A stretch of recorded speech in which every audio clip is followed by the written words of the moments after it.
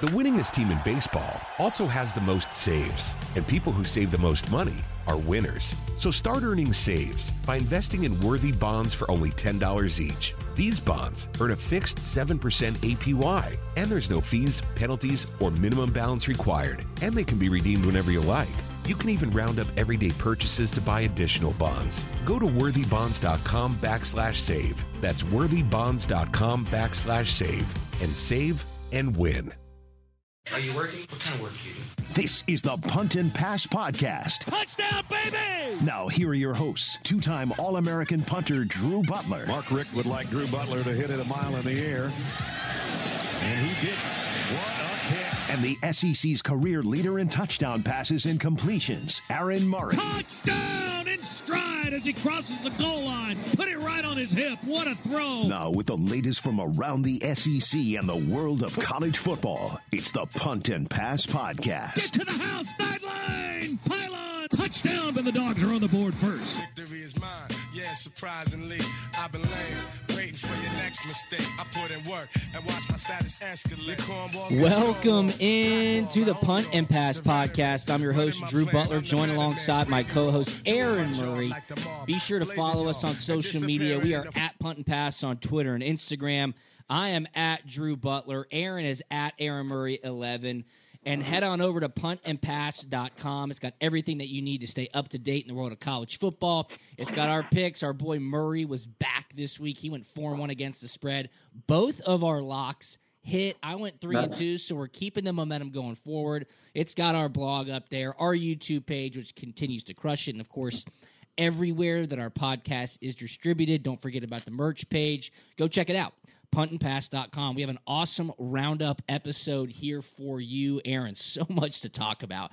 It was a wild weekend of college football. You were out west. You did a snow game, Boise State versus Wyoming. I'm glad to see you're back in Atlanta, safe and sound. Where do you want to start here, my man? We can obviously talk about the Florida upset. We can touch on how good Georgia has been looking. I got a few other things. Gus Malzahn's been fired at I think Auburn. the Gus thing to me is the biggest shocker of the weekend. Gus Malzahn? I do. I think that's the biggest shocker. Let's start there. I one, I don't think the way they've played this season has warranted him getting fired, first off. And then two, that's a lot of money in a pandemic year where you're already losing a ton of money with fans and concessions and just everything. I mean, it's been a tough year financially for all these colleges across the country. Yep. And to, fire a guy and have to pay him $21 million, I think 50% of it's going to have to be paid in the next 30 days. And then the rest of it will be paid over the next 4 years. That's a lot of money, man. Yeah. Like, who are you going to bring in that is that big of a difference from Gus Malzahn that it warrants a $21 million? Yep. Here you go, buddy. We appreciate everything, and good luck on your next job. It is crazy. The timing is extremely interesting.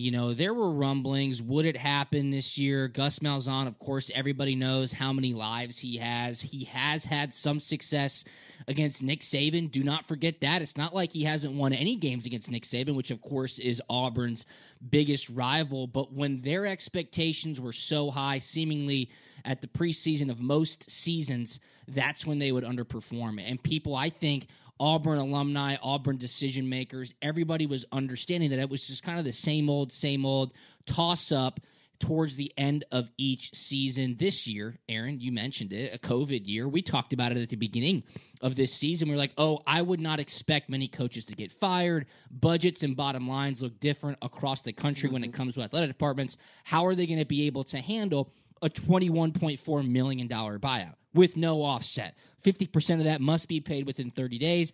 The rest is paid in installments over 4 years. That is a ton of money. So where does Auburn go? Okay, here's what I think.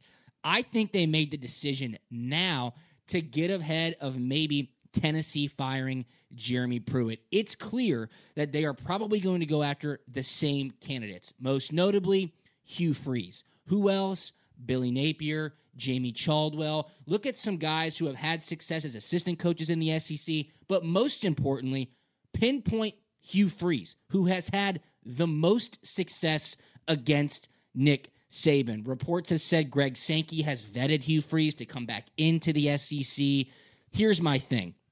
Hugh Freeze is probably best situated from a coaching perspective to take advantage of Auburn's roster at this point. Would you agree with me there, Aaron? Do you think he would clean house and bring everybody in? Would Hugh Freeze hang on to some of the assistant coaches and great recruiters that Auburn has? It's really interesting here. You think they're going to move fast to make sure that these candidates don't have their pick of the litter? Yeah, listen, I think he's a great candidate. Obviously, what he's been able to do, knows the SEC, and obviously, as long as Sankey gives his blessing, that's the main thing. I mean, Mario Cristobal there at Oregon, he's another guy that obviously has some SEC ties. He's someone that I love what he's done at Oregon. I think he's a tremendous head coach. It'll be interesting to see if they reach out to him. I'm interested in what the money's going to be to entice some of these coaches to leave. Like, they're not going to say, "Oh, we'll just take a $2 million, $3 million deal." I mean, if you're taking a deal at Auburn, you're expecting that thing to be north of $5 million, I would think. Oh yeah, and now you're, like I said, it depends. If you're coaching, you're going to pay him $10 million this season. So all of a sudden, for 2021, technically you're paying a coach $15+ million to coach Auburn. I mean, I'm just scratching my head with the fire this season. If you want to get rid of him, at least give him 2021. It's a new offense this year. He gave up the play calling duties, and that offense was kind of up and down. Next year's Bo Nix's third year. It's second year in the offense. I think things would have been better next year for Auburn, especially with the amount of talent that Alabama's losing. I know Alabama always brings guys back, and they'll be pretty darn good again next year. But you're losing a running back, start receivers, start quarterback. Like, I just think next year could have been a pretty good year for the Auburn Tigers with just who they had returning. Their quarterback, their star running back, and everything else. So I just am kind of scratching my head about the timing of the whole situation. But yeah, I agree. Hugh Freeze to me has obviously been a name that has been, anytime there's a firing anywhere in the country, especially in the SEC, he's the first guy on a lot of people's lists. And especially this year, what he's done at Liberty. So I think to me, he's definitely on the short list there. But don't sleep on Mario Cristobal. You mentioned the money, right? And if you were to hire somebody to prove it, which is like what a Shane Beamer got at South Carolina, which is what Kirby Smart got when he first came to Georgia, around $3 to $3.5 million per year, that candidate at Auburn would not excite the fan base. It would not excite the decision makers, and they'd be sitting there going, "Well, why did we fire Gus?" Which brings your point to fruition. You got to go get Hugh Freeze. You got to pay him $5+ million a year. You have to set the precedent. We made the decision to fire Gus Malzahn to get somebody to fix it now. So I think that's where this storyline is headed. It's going to be very, very exciting to follow and see what kind of timing they have on it. What other firings happen? Texas said Tom Herman's going to stay, obviously, because they couldn't get Urban Meyer.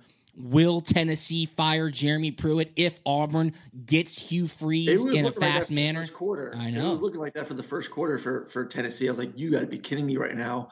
And Tennessee got a little bit lucky there with that pick six. That was definitely a holding or pass interference that did not get called, and they took advantage of it and kind of rolled from there. But early on in that football game, I'm like, you got to be kidding me right now. Vanderbilt has a chance to beat Tennessee. Like, if Vanderbilt would have beaten Tennessee, Jeremy Pruitt might have been fired on the spot. Yeah. I think that was a much needed win for him to kind of – I think he's going to keep his job for another year. I think so too. And again, I think if Hugh Freeze goes to Auburn in a timely fashion, Pruitt stays, they kind of test the waters, see what else happens out there. Let Pruitt get one more year. That'd be great for a lot of Georgia fans and Florida fans. I don't think next year's going to be any better for Tennessee. I think I said it next week. I just don't think, the issue is when he got to Tennessee, there wasn't a lot of great talent, and he's gotten it a little bit better. Obviously, it hasn't shown on the field right now, and unless they go out there and just get some stud quarterback that wants to transfer in, this is going to be a mediocre football team once again in 2021. And then, at that point, are you just wasting another year instead of trying to find someone who, then can find a way to create and bring some excitement there to the fan base and to that program. So I think he's getting one more year. And like I said, I just don't think that year is going to help. Another name to watch out for, but I don't think Auburn would go in that direction because it would be kind of the same old, is Rhett Lashley, the offensive coordinator at Miami. He was formerly under Gus Malzahn. He knows Auburn really well. He can recruit. But again, it'd be the same thing in a different body. I think Sark's heading back out west, it seems like, and a lot of reports are saying watch out for him in the Arizona job. His ties are, I don't know. It's in shambles. That job, you can't win at Arizona. No, I agree with you. You just can't. It's a tough place to go. So if I'm Sark, I'd rather stay at Alabama, get another year. For sure. I'm sure there's going to be a lot more openings after the 2021 season. For sure. And then kind of have your pick from there. I just would not go somewhere that you can't turn around in a quick amount of time. I think Auburn would be a great spot for him. I think next year, if Tennessee doesn't do well, I think Tennessee would be a good spot for him. I mean, he's built up a good name in the Southeast right now. Yeah, oh yeah. And some great, exciting football. So if I was him, I'd rather stay in the Southeast. Great football. You can recruit everywhere. I think he can turn a program around pretty fast. I just, me, I love what Alabama's doing offensively. Oh, right my now. God, who doesn't? The best offense team in the country. Obviously, personnel helps. But the play design, the personnel he uses, everything he does with the shifts and motions, and I'll tell you what, he's playing chess when a lot of defensive coordinators are playing, checkers right now, and it's fun to see. No doubt. Shocking news yesterday afternoon when it was announced Gus Malzahn was going to be fired at Auburn. And what else was shocking this past weekend? The LSU-Florida game. I mean, we said it on Friday's podcast. Aaron said LSU plus 23, lock of the week, more so leaning towards you didn't know if Florida was going to play Kyle Pitts. You didn't know if Kyle Trask was going to play a lot in the second half. LSU dealing with so much trouble this past week. You're just sitting there going, Florida wants to get out with the win, call the dogs off in the third quarter, coast in to the SEC championship game. Well, damn, this game got off to a crazy start. I remember looking at Jackie. We're sitting there Saturday night. I go, this is a damn good football game. LSU playing with tons of energy, capitalizing on turnovers, really frustrating Kyle Trask and that Florida offense on the flip side, moving the ball against Florida's defense. Sure enough, second half starts, that fog rolls in. You're sitting there going, something's up. Something's going to happen in this football game. Back and forth in the second half. And man, what a finish. Okay, so let's just set the scene here. LSU seems like they have a great opportunity to win the football game. They get the ball back. It is a tie game, 34-34. Florida's defense starts bringing pressure, finally stops LSU's offense. It seems like LSU's going to have to punt. Florida's going to use that momentum, go get down in the field goal range, kick it, get out with a victory, go from there. LSU gets stopped on third down.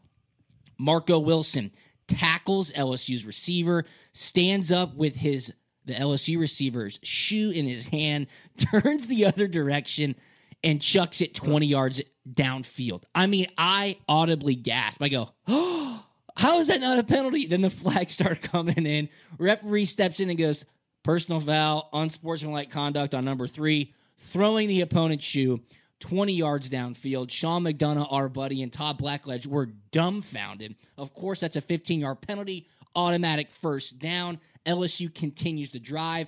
Kay York, LSU's kicker, makes a 57-yard field goal in the swamp, in the fog, to go up 37-34. Florida turns around, gets the ball back with around a minute left. Evan McPherson wide left on a 49-yarder. Game over, Aaron. Florida goes down. This was an unbelievable game, unprecedented upset, especially with how bad LSU has been playing recently. Florida now out of the college football playoff race, not looking good against Alabama coming up this weekend in the SEC championship game. And we will touch on it. Dan Mullen's post-game quotes. I mean, they are pure comedy. Tell me what you thought.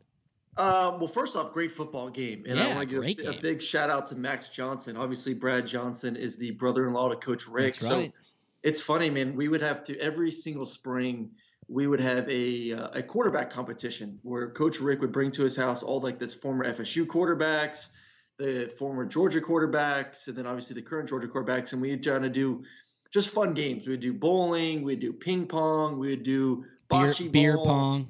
Like, yeah, not beer pong. It's Coach Rick. If Coach Rick was running it, not Bobo. If it was Bobo, maybe beer pong.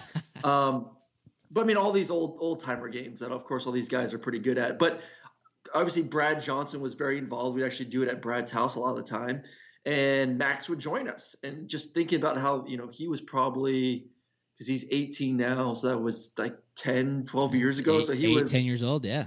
Yeah, like 6 or 8 years old. Oh my God, hanging that's out crazy. with this kid, and now I'm watching him play big time SEC football on prime time and getting his first win and his first start there versus the number 6 team in the country on the road in the swamp. Like, it was really cool to see Brad there and his wife, and watching their son do his thing. So, first of all, really really excited about him, and he looked pretty darn good. And he, even in backup duties this year, he's a great little athlete. He can move around the pocket well. He has some great touch. That first touchdown pass, first or second one, where he layered it over 2 defenders in the back of the end zone was sweet. So great game by him. And Florida lost 2 things there. I love your tweet that you had after the game because I don't think Florida was going to win this game this weekend anyways versus Alabama. So maybe it's kind of simmered the expectations of the fan base. But they we'll see. If they beat Alabama, I still think there's a chance for them to get into the playoffs. We'll have to kind of see what the committee thinks about them this week and how far they drop. But I do think Kyle Trask is now out. Oh, do you really? I do. Okay. 2 interceptions, pick 6, fumble. Sloppy game. Now the team doesn't really have a chance to get into the playoffs. So I think this is he needed to have an unbelievable season and then to play really well versus Alabama. And then like I said a few weeks ago, I think if he played really well versus Alabama, it was a close game, and Mac Jones played a so-so game, I could have seen Kyle Trask, even with a losing SEC championship game, still winning the Heisman. Now, with the loss to LSU, the way he played, they have to beat Alabama if he wants to win the Heisman. He has to have like a 5-touchdown game to do it. I don't see that happening, especially the way Alabama's playing defensively. So, yeah, I think right now this is an all Alabama. That'd be awesome. I really do. It should be. I mean, they have the best players in the country right now between Najee and Devontae and Mac Jones. Can I ask you a question? Yeah. Where the hell was Kyle Pitts? Now I watched College Game Day Saturday morning, and Desmond Howard goes off on a rant. Of course, former Heisman Trophy winner. He's talking about how he's been pretty upset with how the voting has gone in past years. Obviously, now people think it's a quarterback award. People are clearly sitting here going Mac Jones versus Kyle Trask.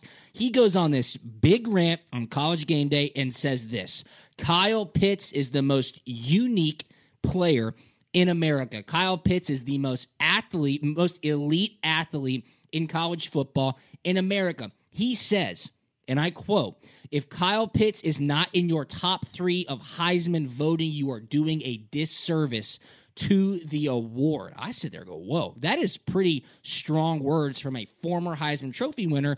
Tune into a game that night. Florida, a must win if you want to stay in the college football playoff race, and he's not even playing in the game. Seems like a healthy scratch to me. I mean, I wasn't aware of him being injured in the past week or so. He played great just a week ago. Mm-hmm. I think it goes to show you, and you just mentioned it, Trask now kind of being on the outside looking in, how important Kyle Pitts is to Trask's success. So I don't necessarily agree with Desmond Howard, but he had to play last night or Saturday night. Trask played well.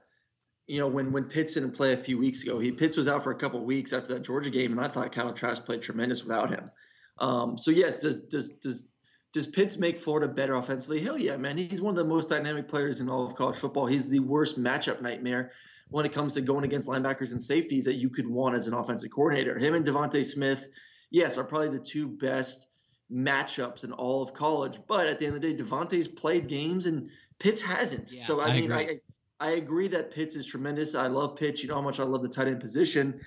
He hasn't played enough to deserve an opportunity to be in the Heisman. Same thing that goes with Trevor Lawrence. I mean, Trevor Lawrence is the best player in all of college football. He is not going to be up for the Heisman because he's missed multiple games. So he just hasn't done it over the course of an entire season to allow him to be up for that award. So, he's not in it. And Devontae might not have had the biggest game stat-wise receiving. That punt return just shows you how dynamic he is. I mean, the speed he had, and I mean, it was a wide-open punt return. I think you and I could have got some yards on that one. But still, the kid can do it all over the place. Yeah, I'm not having maybe the best days. They weren't really throwing the ball much. They didn't have to throw the ball much. They only played a half, but he can just affect the game in so many different ways, and he showed it this weekend versus Arkansas with that punt return. Yeah, Kyle Pitts tweeted after the game, ... like an ellipses. So I don't know what that meant, if maybe the coaches told him, hey, we don't need you tonight, take a weekend off, we'll get you nice and healthy heading into the SEC championship game, but a gross mismanagement by not having your most dynamic playmaker on the field. And like you just said, yeah, you can be an elite athlete. You still got to play football games. You still got to put the stats up. Pitts has not done that consistently. Let's go to the Dan Mullen quotes here. I mean, unbelievable. This was said after the game. Mullen was asked about the possibility of Florida making the playoff with 2 losses should Florida beat Alabama in the SEC championship game. He says he doesn't have a vote, but, quote, I guess the best thing to do would have play less games because you seem to get rewarded for not playing this year. Listen, dude, I get it. I mean, I understand it. Ohio State, who knows what's going to happen? Clemson and Notre Dame got the weekend off last weekend. You still got to beat LSU. I mean, that does not take away from you losing to a 3-7 football team or a 3-6 football team. To say that, obviously emotional after the game. To say, I think we should still be able to get in and we're getting penalized for playing more. No, you're getting penalized for losing.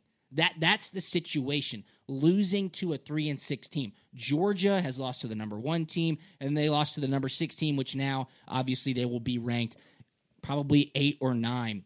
I would assume ahead of Georgia still. I don't know. We'll see what happens in the college football playoff. But that quote after the game, I'm sitting there going, "Come on, Dan Mullen. Why go there right now?" We'll touch on the Marco Wilson stuff, but why go there post-game, Aaron?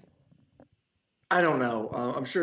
I think everyone in that stadium was shocked. I was a little bit shocked. And, I think I picked, I'm not sure if you picked that LSU to cover, but mostly for the fact that LSU, I thought was going to score maybe a late touchdown and Florida was going to pull their guys there midway through the third quarter, kind of like what Alabama did against Arkansas. But, obviously a lot of frustration. This has been a tremendous year for Florida. They finally got over the hurdle of playing Georgia and winning that game for him, taking control of the East. So a lot of positive momentum. He's been getting a lot of champagne and wine from the old ball coach. Yeah, what was that about? We'll see if he gets, a pound of coal here heading into this game.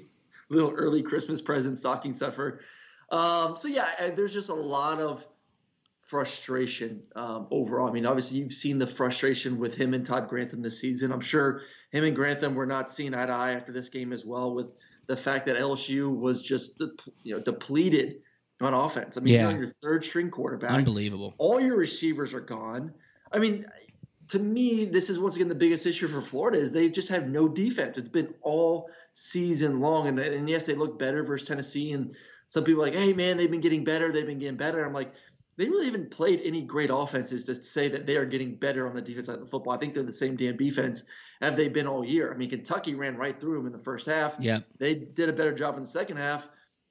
Tennessee at times could move the football. I mean, this is still not a great defense this year. And the fact that LSU had, like I said, their third string quarterback and probably like their fourth, fifth, and sixth string receiver, and were able to move the ball up and down the field and score that many points against them is, I mean, to me, I'd be pissed off at Grantham, honestly, that he couldn't figure out a better game plan to go against LSU Tigers at home, too, in the swamp.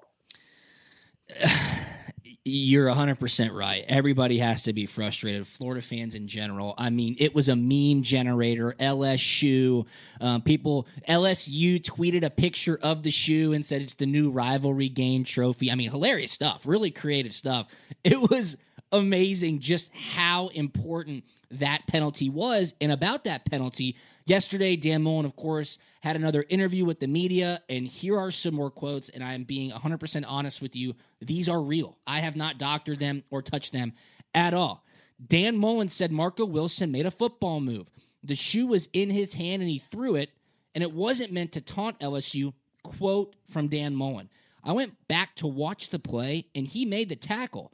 Part of the football move, the kid's shoe was in his hand, and he kind of jumped up and celebrated with his teammates. So it's pretty unfortunate in that situation. I don't think there was any intent to taunt, end quote. I mean, I get he's trying to protect his guy. It sucks that Marco Wilson is being tabbed as the reason they lost this football game.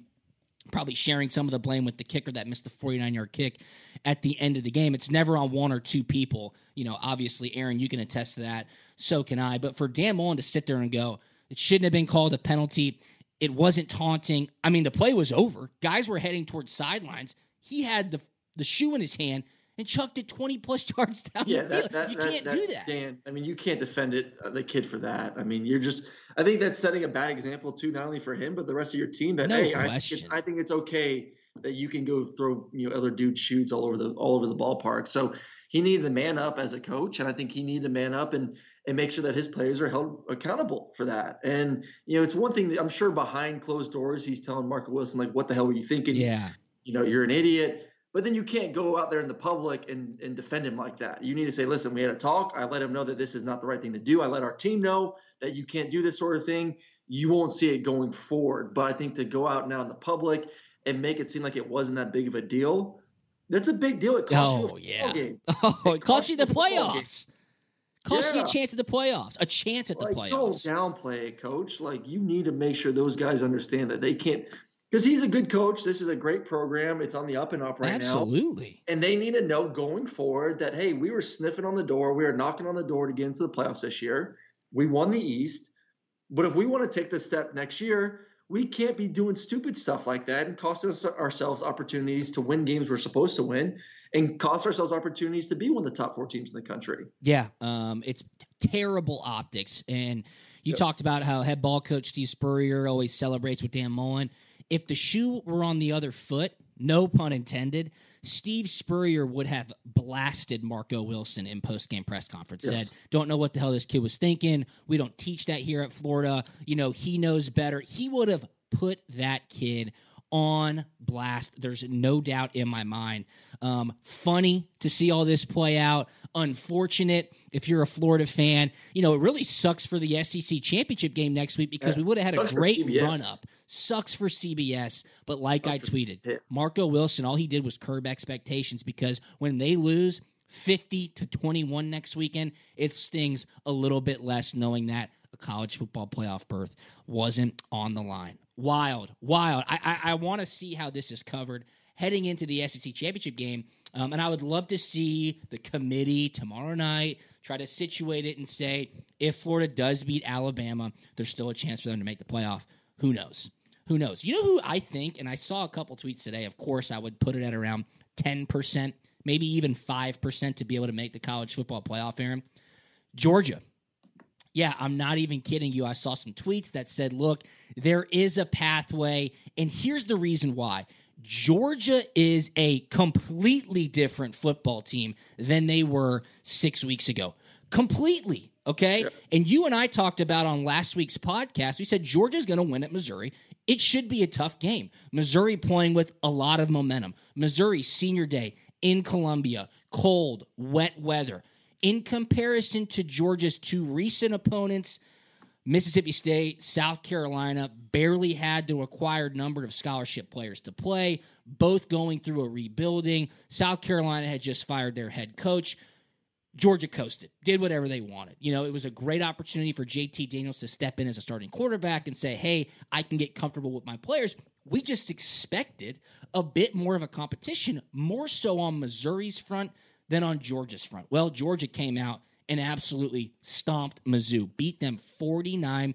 JT Daniels continues to look pretty damn good, Aaron. He was 16-27, 299 yards and 3 touchdowns. Guess who loves JT Daniels the most? A guy that you and I gave a lot of hate to early in the year. Not hate, criticism. That's George Pickens. 5 catches, 126 yards, 2 touchdowns.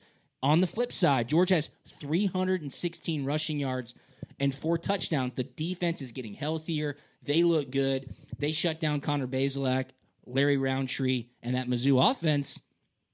Georgia looks pretty damn good. They do look good, man. The defense is looking like they did at the beginning of the season. Offense, I sent a tweet out during the game. I mean, this is a balanced offense. Running the football. I mean, they're bringing like their 3rd and 4th string running backs, and those guys are having success late in the game. That number 33 there in the 4th quarter broke off a couple of really nice ones. So RBU is alive and looking pretty darn good. And yeah, man, you got to love what JT's doing right now with the football. Very accurate, especially down the football field, giving his guys opportunities to make plays. Probably one of the better games I've seen George Pickens have in his career. Some sweet catches. I mean, he really does run, you know, and I love fans like, oh, you said he sucked. Like, I didn't say he sucked. I just said he's very limited in what he does. And he still only ran 2 routes in the game. He ran, or 3 routes in the game. He ran a go ball, he ran a fade stop, and he ran a slant. I mean, he is very limited in what he can do, but at least he's really good at what those 3 routes that he does run. He runs them well. Big plays on the outside, some tremendous catches. And I don't know. I mean, obviously there is always a path to get in. It's going to be extremely tough. And, you know, it still pains me to say this, but I would still love a undefeated Cincinnati over a 2-loss Georgia at the end of the day. Yeah, and it looks like, the path right now seemingly looks like Georgia's going to play Cincinnati in the Peach Bowl, which would be an amazing situation. That'd be awesome. I would love to see that. Yeah, and I talking about George Pickens a little bit more, I love how JT Daniels just throws the ball up to him. I mean, he has a ton of confidence in the guy, and obviously that gives Pickens a lot of confidence to go up there and win some 50-50 balls. And then going back to the number 4 spot, I want to give a shout-out to Clem McDavid, listener of the podcast, at Clem's Tweets on Twitter. Here's what he tweeted this morning that made me think about it, and this is from Clem McDavid. I'm not advocating for UGA to be considered, but hear me out. The playoff was instituted with teams like 2007 UGA in mind, right? 4 best teams, regardless of if you play for your conference championship or if you win your conference championship. Is 2020 UGA like 2007 UGA? We're a completely different team than earlier. Of the teams ahead of them, who is truly better than Georgia? Georgia would probably be favored against 6 of the 9 teams. The Sarrigan ratings respect Georgia. FPI respects Georgia. If Clemson loses again, Bama boat races Florida, who showed that playing a full schedule can't be taken for granted. Wink, wink, Ohio State only playing 4 games. If Iowa State and Oklahoma each have worse losses than Georgia, Cincy, of course, has the case, Aaron, if they're undefeated, but that's the situation at hand. If you're in the committee, if you're in the room, Clem says the point is that 4th spot could be a lot tighter than you think if Notre Dame wins next weekend. Yeah, Notre Dame has to win. I think it's the biggest thing. I think all these teams on the outside looking in right now, whether it's A&M, whether it's Cincinnati, whether it's Georgia, whether it's Iowa State, they need Notre Dame to win this football game, because if Clemson wins, then it's a 3 are locked and then it's only 1 spot left. Yeah. And it looks like, obviously the way the committee has kind of dealt with Ohio State this year, what the Big 12 did last week, or excuse me, the Big 10 with saying, hey, we're going to eliminate the need to have that 6th game to be in the conference championship. All signs point to Ohio State is going to be in. Yeah. It really does. I mean, sorry, if the committee would have put Ohio State over these next, over the past few weeks, like at that 8 spot, 7, 8 spot, and say, hey, they just haven't shown us enough yet, then yeah, I would say there's a chance from these other teams. But the fact that they're at 4 and they have not moved, and they've missed a bunch of weeks, and they missed another week this week, the committee's not moving them at all. And I just don't see Ohio State losing this weekend either. So to me, really, I think all 4 spots are already taken up. I do have a belief that Clemson, we'll break it down later in the week, I do think Clemson's going to win a great football game this weekend against Notre Dame. That'd be a great game. Honestly, Notre Dame can do it. They've won before. I think the playoffs are set in my mind right now. Alabama's not losing. Notre Dame's in. Ohio State's not losing. They're in. It's all on Clemson now. Is Clemson going to be that 4th team? Or the number 2 spot? Because Ohio State's not moving up. I think I said last week. The only difference to me from what we're going to see this week to next week is if Clemson wins, I see Notre Dame and Clemson flipping from Clemson 2, Notre Dame 3, then Ohio State's going to stay at that 4 spot. Yeah, I mean, it's tough to see a lot of opportunity for teams that are outside those 4 to make their way in, assuming that that's how it's going to play out this coming weekend. We got a lot of great football this weekend. I'm looking at the schedule right now, dude. I'm fired up. Hopefully it all happens. Washington, USC in the Pac-12 championship game Friday night. What I say about the Pac-12, USC, man. There you go. I mean, scared, though. UCLA is a good football team. Yeah, ESPN said that they have like a 50% chance to make it into the college football playoff. I don't know what algorithm they use for that. I don't see that. Number 14 Northwestern taking on number 4 Ohio State in the Big Ten championship game. Go ahead. True. I mean, that's a legitimate now debate a little bit. I mean, if they have the same record as Ohio State, I mean, which conference do you view as the strongest? No, right I now? agree with you 100%. I mean, we've been given – I think that's a legitimate conversation that needs to be had within – USC should be a top 10 team after this weekend. If you're going to have Ohio State at 4 and the Big Ten is just in disarray right now, why would you not consider USC for that spot? Because I don't think – as I'm pulling up the stats here for the Big 12 or Pac-12, excuse me. I mean, it's a good UCLA is a good football team. Yeah. Colorado's a good football team. Washington, Oregon, Stanford. They just haven't played enough. Good league this year. I mean, you could say it's a better league than the Big Ten. Yeah. So why is Ohio State getting all this love over USC, who's 5-0 too? Same record. I hear you, Probably man. playing a tougher a tougher conference championship game than what Ohio State's playing in. Yeah, Northwestern. I would agree. I'd say Washington's a better team than Northwestern. I would agree with you. And I go back to the excitement for this upcoming weekend. Conference championship weekend, we're here. Big 12, number 11, Oklahoma against number 7, Iowa State. Of course, you got SEC action all across the board. Ends with the SEC championship game at 8 p.m. I like the night kick, number 1 Alabama against who knows what number Florida will be. And then the ACC championship game of the day, for sure, at 4 p.m. on ABC, number 3 Clemson against number 2 Notre Dame. And the AAC championship game, I hope they play it. These teams were supposed to play last weekend. Number 24 Tulsa against number 8 Cincinnati. I think that's a little upset alert. I'm just saying that right now. And who knows what could happen to the entire playoff picture. It certainly will look a lot different because I don't think, and we always prognosticate, I don't think it's going to go as planned. Of course, I hope all the games are played, but you never think it's going to go as planned when these games are on the field. Can I end with a quick rant, if that's okay? Yeah, go for it. All right. I wake up on Saturday, and I see my favorite college football reporter, Dan Wolken, tweet this out. Okay, college football reporter for the USA Today, Dan Wolken, tweets this out. Today's college football slate is pretty bleak. Let's just get to the end. Okay, let me just say this right here. As a former player and as somebody who covers college football for a few different digital outlets, I love the game of football. I have appreciated seeing the creativity and the agility of these conferences and teams to make it happen this season. Kirby Smart was asked after the game on Saturday, what do you think about this team right now? Obviously, it was in reference to how much better they look, and he said, it goes to the leadership of our juniors and seniors. Nobody's opted out of Georgia. They don't really have a shot to play for the college football playoff.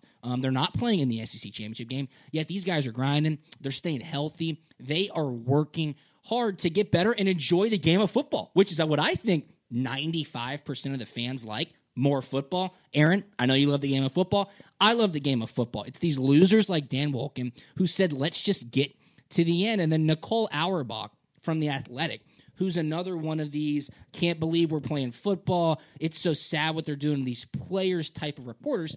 Keep in mind, college football reporters saying, I can't believe we're doing this. She is talking about here how Pitt, after their Friday night victory against Georgia Tech, announced that they won't be playing in a bowl game. Okay, more and more teams are announcing that they're not playing in a bowl game, Aaron. There are no win requirements for bowls this year. Conferences have told and encouraged programs to accept bowl invites, 1, for revenue purposes, 2, to keep these kids playing, give them a reward for the sacrifices that they've made in this crazy 2020 season. Well, Dan Wolken and Nicole Auerbach are sitting there going, you know what? Good for these kids. They've sacrificed so much. They've done so much to make sure they stay safe and healthy. They've done so much to make sure that we have college football. Good for them. But in the same breath, okay, and I believe the players at Pitt said they did not want to play in a bowl game. Administrators and coaches were saying we probably should. Players got to vote. They're not playing.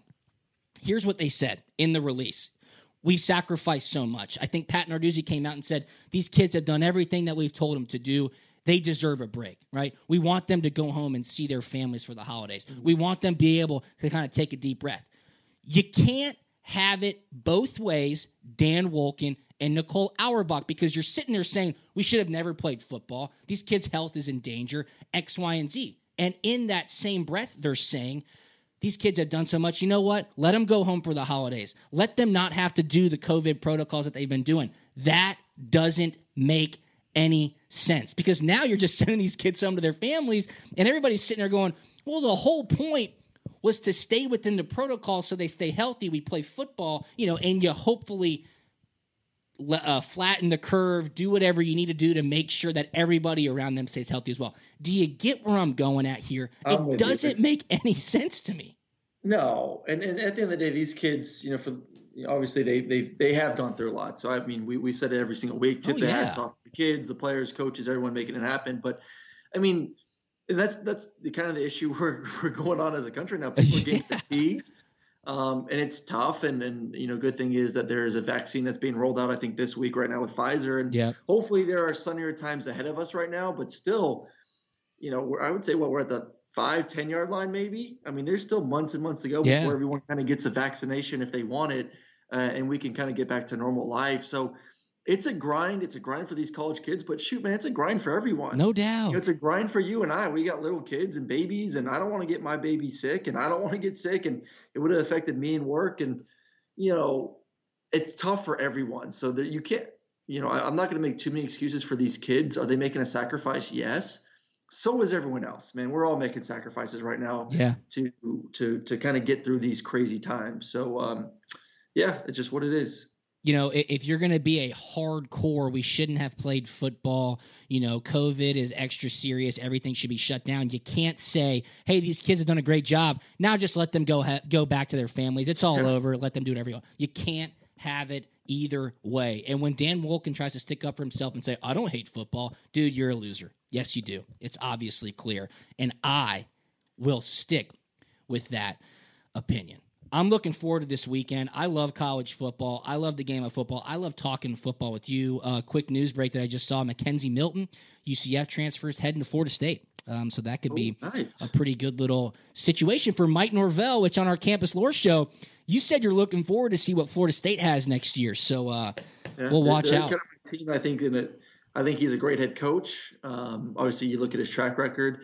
He's going to be able to bring in some talent there at FSU. I think they already have some talent on the roster right now. Then you bring in a quarterback like that. Obviously, we want to see how healthy Mackenzie Milton is. I mean, his injury was pretty gruesome and really tough rehab. So if he's healthy and he can get back to what he was doing there at UCF, that's huge for Florida State right there. Yeah, absolutely. Going to be a great week. Looking forward to it. Aaron, you and I will be right back here later on to get everybody fired up for some SEC football and, of course, Conference Championship weekend. Be sure to follow us at Punt and Pass on Twitter and Instagram. I'm at Drew Butler. He's at Aaron Murray 11. Check out puntandpass.com, and we will talk to you later this week. See ya.